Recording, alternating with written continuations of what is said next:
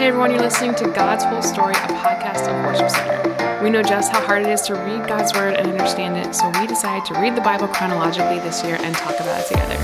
Thanks so much for joining us.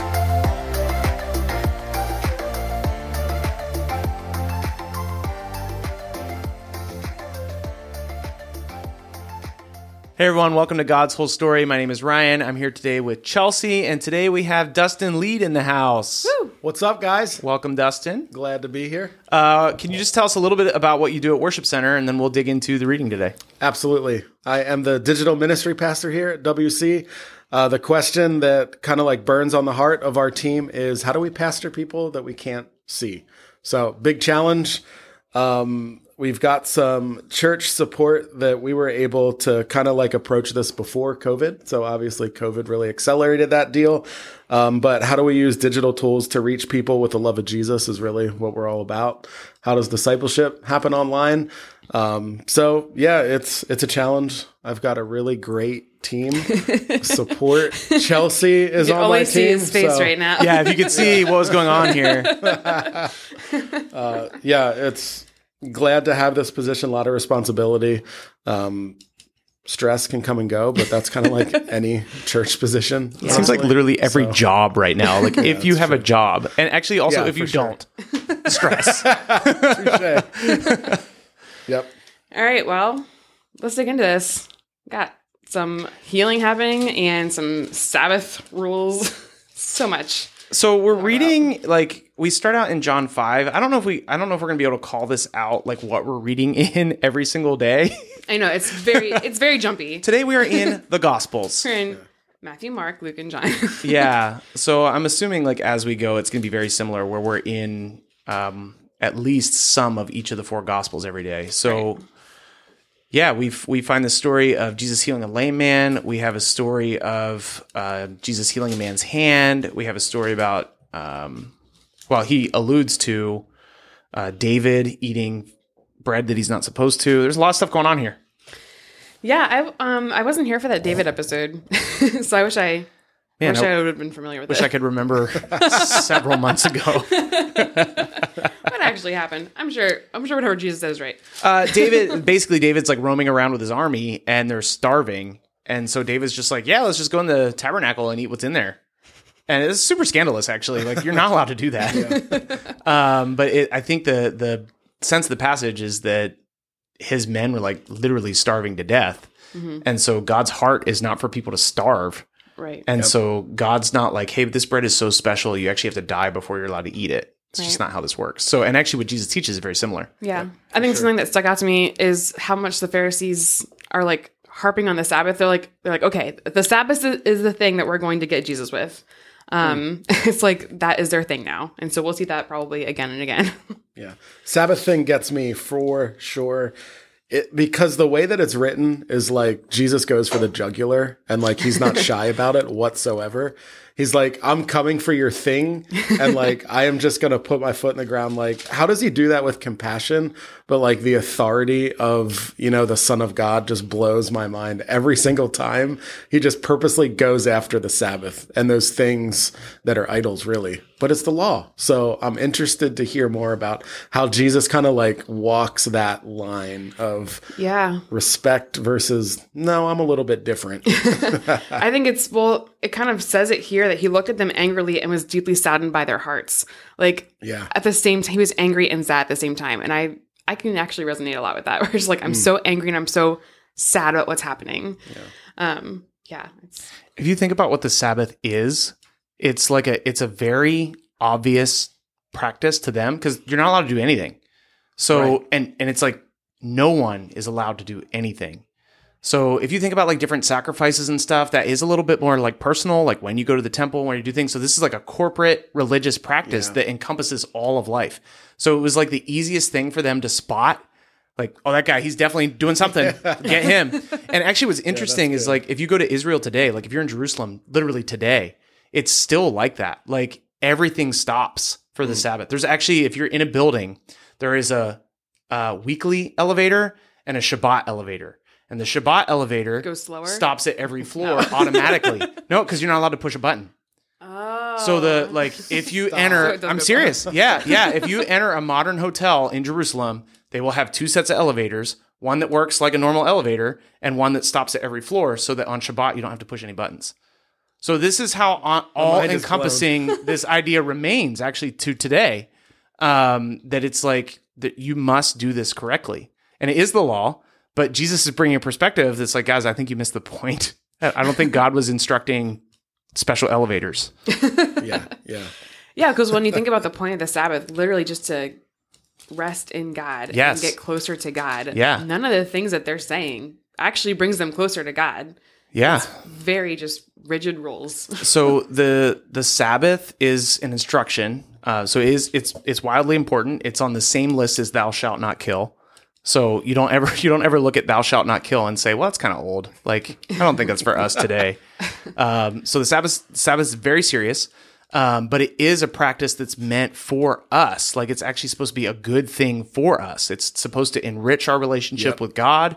It's supposed to actually like restore us physically, mentally, spiritually. If you think about like a lot of the like anxiety that we deal with, anxiety, depression, like all those kinds of things, actually a lot of it can come out of the fact that we don't Sabbath. We're not allowing ourselves to like rest and restore. And it's not just take a nap. It's actually like enrich your relationship with God. That's what we're designed to do. It's really good. Yeah. So it's because we're made that way. That's what our manual says to do. We probably shouldn't skip that part. Yeah. But what they're doing is making it a weapon of like, I'm going to go out and just catch someone.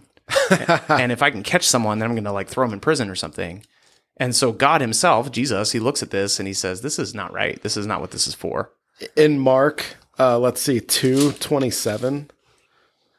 He finishes this. He says, then Jesus said to them, the Sabbath was made to meet the needs of people and not people to meet the requirements of the Sabbath. Exactly. Yeah. There's so many things that we can apply that to. Yes. And like the Christian lifestyle and what religion is versus what relationship with Jesus is.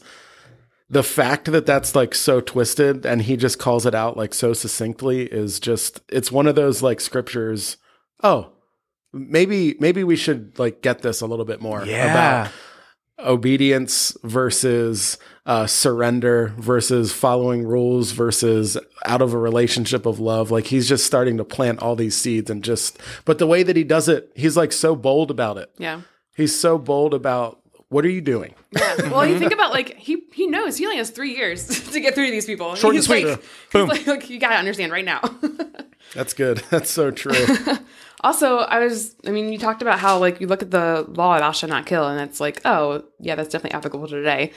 But the Pharisees are like such a stickler for this law of the Sabbath that they plot to kill Jesus. Yeah. It's like, yeah. Well, you can't choose one over the other. Those subtle like drops in these scriptures. It's like, so they plan to kill him. It's like, oh, wait, that makes sense.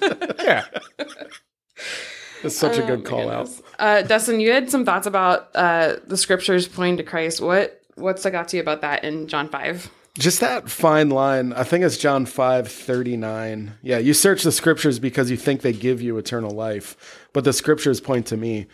Just the way that he came to actually fulfill the promises, how that was missed just sticks out to me over and over and over because it's happening in the middle of his ministry time. So it's like he's not a stranger to doing things or crowds, but yet like they're so focused on the law and what religion brings, and they're just like missing it. Like, no, he's the son. So just that like troll level almost, where it's like, how can you be so confident, and point something out like that? Hey, the scriptures point to me. So I guess that I see that it's like abrupt to Pharisees and the religious leaders, but yet he's like acting like he's got 3 years. Like, that's it. I'm going to go for it. So it sticks out to me on a personal level because it's like inspiring. Mm-hmm. Like, don't ask me to go pray for that person at market tomorrow because I'm going to freak out and I'm a pastor. And Jesus is like, the scriptures point to me. I'm going to heal you right now. Like, come on, people. Like, it's just one of those things because he knew right away that Pharisees, remember verse by verse, remember the Torah, remember all these things in the Old Testament. Like, but yet, why are you missing me? Yeah. All these scriptures point to me. Genesis 3, 15, that I'm going to crush the serpent. I'm going to crush his head. Like, that's why I'm here. Right. But it's like, why are you missing something? Well, these are the people that should have known. Like they know the Old Testament front and back. They're the ones that should have seen it. And yet it's all these people that don't have their religious pedigrees and stuff that are actually following Jesus and becoming disciples. So why does it come to that point? That's a question for me. Why does it come to the point where they start to value religion and rules so much that they miss what was promised and they miss what should have been in front of them and was in front of them? Yeah, I mean, you can answer too, Ryan, but I just think about that verse that he talks about being saddened by their hard hearts. I just think that's at the heart of it is their posture towards God was actually not towards God. It was towards themselves. And that's how sin seeps into it so much that even in like the facade of religion, you have sin actually running the show. It's good. There's a verse about them. I think it's when Peter's preaching. Actually, it might be Stephen. Where it's about like you followed in the footsteps of your ancestors and you killed off all the prophets. It's just like they're just following the example that has been set over and over and over. So you look at like those of you that have been listening the whole way through, those of you that are catching up, like as we've walked through God's whole story, it's actually not a new concept that people miss the point completely. Right. It's anytime it's anytime that they pursue religion without relationship with God. And one of the things we have to be careful about is sometimes you read these passages and you're like, and this is why religion is bad. That's actually the other extreme. Yep. Like religion's not bad. It's actually a really positive thing. It's a good thing to, like, for example, it's a really fantastic thing to Sabbath. It's very positive. Yeah. And in a lot of ways we toss it out. Like, Jesus came to stop religion. We would be a lot better off with it, like in our hearts naturally. Yes, sure. but the problem is we need it with relationship. Yeah. So now you have this group of people that they understand the scriptures front and back, but they actually don't understand it at all because it's all done outside of relationship with God. Yeah. We'll probably dig into that later on in the New Testament. But if you're a people even today that's not filled with the Holy Spirit, you cannot actually understand what Scripture says. You can't do it. Mm-hmm. And so these guys are in a similar situation where they're not pursuing relationship with God. They're actually, a lot of them, pursuing political power. Mm-hmm. They're pursuing like community influence. They're pursuing affluence and position. And so, of course, they miss the point. Again, if you've been listening to God's whole story the whole way through, how many times have you heard us read that God doesn't desire sacrifices? He actually desires clean hearts. Yeah. So good. And how many times are the religious leaders throughout the Old Testament the ones that are oppressing the poor and stealing and all these different things, making money off of temple sacrifices? It's just still happening. Yeah, of course. Well, Except now Jesus is here. For example, in this reading, they run to the Herodians. Right. Well, what did the Herodians just got finished killing all the 2-year-olds? Yeah. Like, well, I mean, not just, it was about 30 years ago. 30 years ago. But I mean, I feel like that is an event they probably remember. Right. Like, they're not good dudes. And that's who they rush to be like, wait, we got to stop this guy. He's not honoring God. Like, what are you talking about? Yeah, I think that's like that scandalous grace that we talk about with Jesus, where in everything that he does, like in a situation, like Chelsea said, he's moved by his own compassion because he's really like the man of sorrow.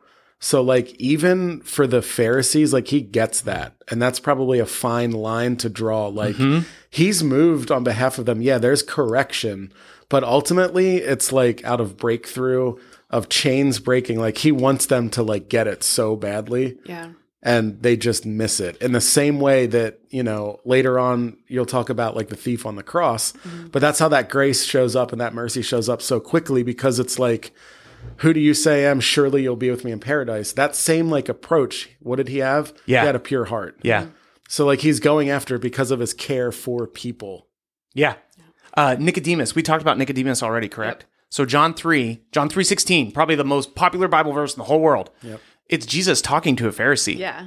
Like Jesus came, that's good. He loved the world. Like he's going to give his son. So that's that incredible grace. Like he wants them to have breakthrough. Yeah. And Nicodemus does, which is very cool. I know. I love that story of Nicodemus because it's an example of someone that's like the villain in this story of Jesus. It's like turning around. Yeah.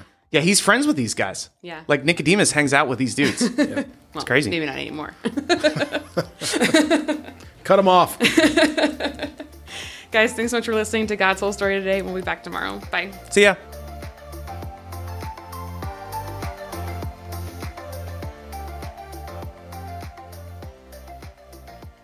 John 5, starting in verse 1. Afterward, Jesus returned to Jerusalem for one of the Jewish holy days. Inside the city near the sheep gate was the pool of Bethesda, with 5 covered porches. Crowds of sick people, blind, lame, or paralyzed, lay on the porches. One of the men lying there had been sick for 38 years. When Jesus saw him and knew he had been ill for a long time, he asked him, "Would you like to get well?" "I can't, sir," the sick man said, "for I have no one to put me into the pool when the water bubbles up. Someone else always gets there ahead of me." Jesus told him, "Stand up, pick up your mat, and walk." Instantly the man was healed. He rolled up his sleeping mat and began walking. But this miracle happened on the Sabbath, so the Jewish leaders objected. They said to the man who was cured, "You can't work on the Sabbath. The law doesn't allow you to carry that sleeping mat." But he replied, "The man who healed me told me, 'Pick up your mat and walk.'" "Who said such a thing as that?" they demanded. The man didn't know, for Jesus had disappeared into the crowd. But afterward, Jesus found him in the temple and told him, "Now you are well, so stop sinning, or something even worse may happen to you." Then the man went and told the Jewish leaders that it was Jesus who healed him. So the Jewish leaders began harassing Jesus for breaking the Sabbath rules. But Jesus replied, "My Father is always working, and so am I." So the Jewish leaders tried all the harder to find a way to kill him. For he had not only broke the Sabbath, he called God his Father, thereby making himself equal with God. So Jesus explained, "I tell you the truth. The Son can do nothing by himself. He does only what he sees the Father doing. Whatever the Father does, the Son also does. For the Father loves the Son and shows him everything he's doing. In fact, the Father will show him how to do even greater works than healing this man. Then you will truly be astonished. For just as the Father gives life to those he raises from the dead, so the Son gives life to anyone he wants. In addition, the Father judges no one. Instead, he has given the Son absolute authority to judge, so that everyone will honor the Son just as they honor the Father. Anyone who does not honor the Son is certainly not honoring the Father who sent him. I tell you the truth. Those who listen to my message and believe in God who sent me have eternal life. They will never be condemned for their sins, but they have already passed from death to life. And I assure you that the time is coming, indeed it's here now, when the dead will hear my voice, the voice of the Son of God, and those who listen will live. The Father has life in himself, and he has granted the same life-giving power to his Son. And he has even given him authority to judge everyone because he is the Son of Man. Don't be so surprised. Indeed, the time is coming when all the dead in the graves will hear the voice of God's Son, and they will rise again. Those who have done good will rise to experience eternal life, and those who have continued in evil will rise to experience judgment. I can do nothing on my own. I judge as God tells me. Therefore, my judgment is just, because I carry out the will of the one who sent me, not my own will. If I were to testify on my own behalf, my testimony would not be valid. But someone else is also testifying about me, and I assure you that everything he says about me is true. In fact, you sent investigators to listen to John the Baptist, and his testimony about me was true. Of course, I have no need of human witnesses, but I say these things so you might be saved. John was like a burning and shining lamp, and you were excited for a while about his message. But I have a greater witness than John, my teachings and my miracles. The Father gave me these works to accomplish, and they prove that he sent me. And the Father who sent me has testified about me himself. You've never heard his voice or seen him face to face, and you do not have his message in your hearts because you do not believe me, the one who sent to you. You search the Scriptures because you think they give you eternal life, but the Scriptures point to me. You refuse to come to me to receive this life. Your approval means nothing to me, because I know you don't have God's love within you. For I have come to you in my Father's name, and you have rejected me. Yet if others come in their own name, you gladly welcome them. No wonder you can't believe. For you gladly honor each other, but you don't care about the honor that comes from the one who alone is God. Yet it isn't I who will accuse you before the Father. Moses will accuse you. Yes, Moses, in whom you put your hopes. If you really believed Moses, you would believe me, because he wrote about me. But since you don't believe what he wrote, how will you believe what I say? Mark 2, starting in verse 23. One Sabbath day, as Jesus was walking through some grain fields, his disciples began breaking off heads of grain to eat. But the Pharisees said to Jesus, "Look, why are they breaking the law by harvesting grain on the Sabbath?" Jesus said to them, "Haven't you read in the Scriptures what David did when he and his companions were hungry? He went into the house of God during the days when Abiathar was the high priest, and he broke the law by eating the sacred loaves of bread that only the priests were allowed to eat. He also gave some to his companions. Then Jesus said to them, "The Sabbath was made to meet the needs of people, not people to meet the requirements of the Sabbath. So the Son of Man is Lord, even over the Sabbath." Matthew 12, starting in verse 1. At about that time, Jesus was walking through some grain fields on the Sabbath. His disciples were hungry, so they began breaking off some heads of grain and eating them. But some Pharisees saw them do it and protested, "Look, your disciples are breaking the law by harvesting grain on the Sabbath." Jesus said to them, "Haven't you read in the Scriptures what David did when he and his companions were hungry? He went into the house of God, and he and his companions broke the law by eating the sacred loaves of bread that only the priests are allowed to eat. And haven't you read in the law of Moses that the priests on duty in the temple may work on the Sabbath? I tell you, there is one here who is even greater than the temple. But you would not have condemned my innocent disciples if you knew the meaning of this scripture. I want you to show mercy, not offer sacrifices. For the Son of Man is Lord, even over the Sabbath." Luke 6, starting in verse 1. One Sabbath day, as Jesus was walking through some grain fields, his disciples broke off heads of grain, rubbed the husks in their hands, and ate the grain. But some Pharisees said, "Why are you breaking the law by harvesting grain on the Sabbath?" Jesus replied, "Haven't you read in Scripture what David did when he and his companions were hungry? He went into the house of God and broke the law by eating the sacred loaves of bread that only the priests can eat. He also gave some to his companions." And Jesus added, "The Son of Man is Lord, even over the Sabbath." Mark 3, starting in verse 1. Jesus went into the synagogue again and noticed a man with a deformed hand. Since it was the Sabbath, Jesus' enemies watched him closely. If he healed the man's hand, they planned to accuse him of working on the Sabbath. Jesus said to the man with the deformed hand, "Come and stand in front of everyone." Then he turned to his critics and asked, "Does the law permit good deeds on the Sabbath, or is it a day for doing evil? Is this a day to save life or to destroy it?" But they wouldn't answer him. He looked around at them angrily and was deeply saddened by their hard hearts. Then he said to the man, "Hold out your hand." So the man held out his hand, and it was restored. At once the Pharisees went away and met with the supporters of Herod to plot how to kill Jesus. Matthew 12, starting in verse 9. Then Jesus went over to their synagogue, where he noticed a man with a deformed hand. The Pharisees asked Jesus, "Does the law permit a person to work by healing on the Sabbath?" They were hoping he would say yes, so they could bring charges against him. And he answered, "If you had a sheep that fell into a well on the Sabbath, wouldn't you work to pull it out? Of course you would. And how much more valuable is a person than a sheep? Yes, the law permits a person to do good on the Sabbath." Then he said to the man, "Hold out your hand." So the man held out his hand, and it was restored, just like the other one. Then the Pharisees called a meeting to plot how to kill Jesus. Luke 6, starting in verse 6. On another Sabbath day, a man with a deformed right hand was in the synagogue while Jesus was teaching. The teachers of the religious law and the Pharisees watched Jesus closely. If he healed the man's hand, they planned to accuse him of working on the Sabbath. But Jesus knew their thoughts. He said to the man with the deformed hand, "Come and stand in front of everyone." So the man came forward. Then Jesus said to his critics, "I have a question for you.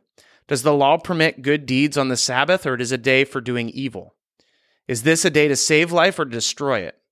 He looked around at them one by one and then said to the man, "Hold out your hand." So the man held out his hand, and it was restored. At this, the enemies of Jesus were wild with rage and began to discuss what to do with him. Matthew 12, starting in verse 15. But Jesus knew what they were planning, so he left the area, and many people followed him. He healed all the sick among them, but he warned them not to reveal who he was. This fulfilled the prophecy of Isaiah concerning him. "Look at my servant who I have chosen. He is my beloved who pleases me. I will put my spirit upon him, and he will proclaim justice to the nations. He will not fight or shout or raise his voice in public. He will not crush the weakest reed or put out a flickering candle. Finally, he will cause justice to be victorious, and his name will be the hope of all the world."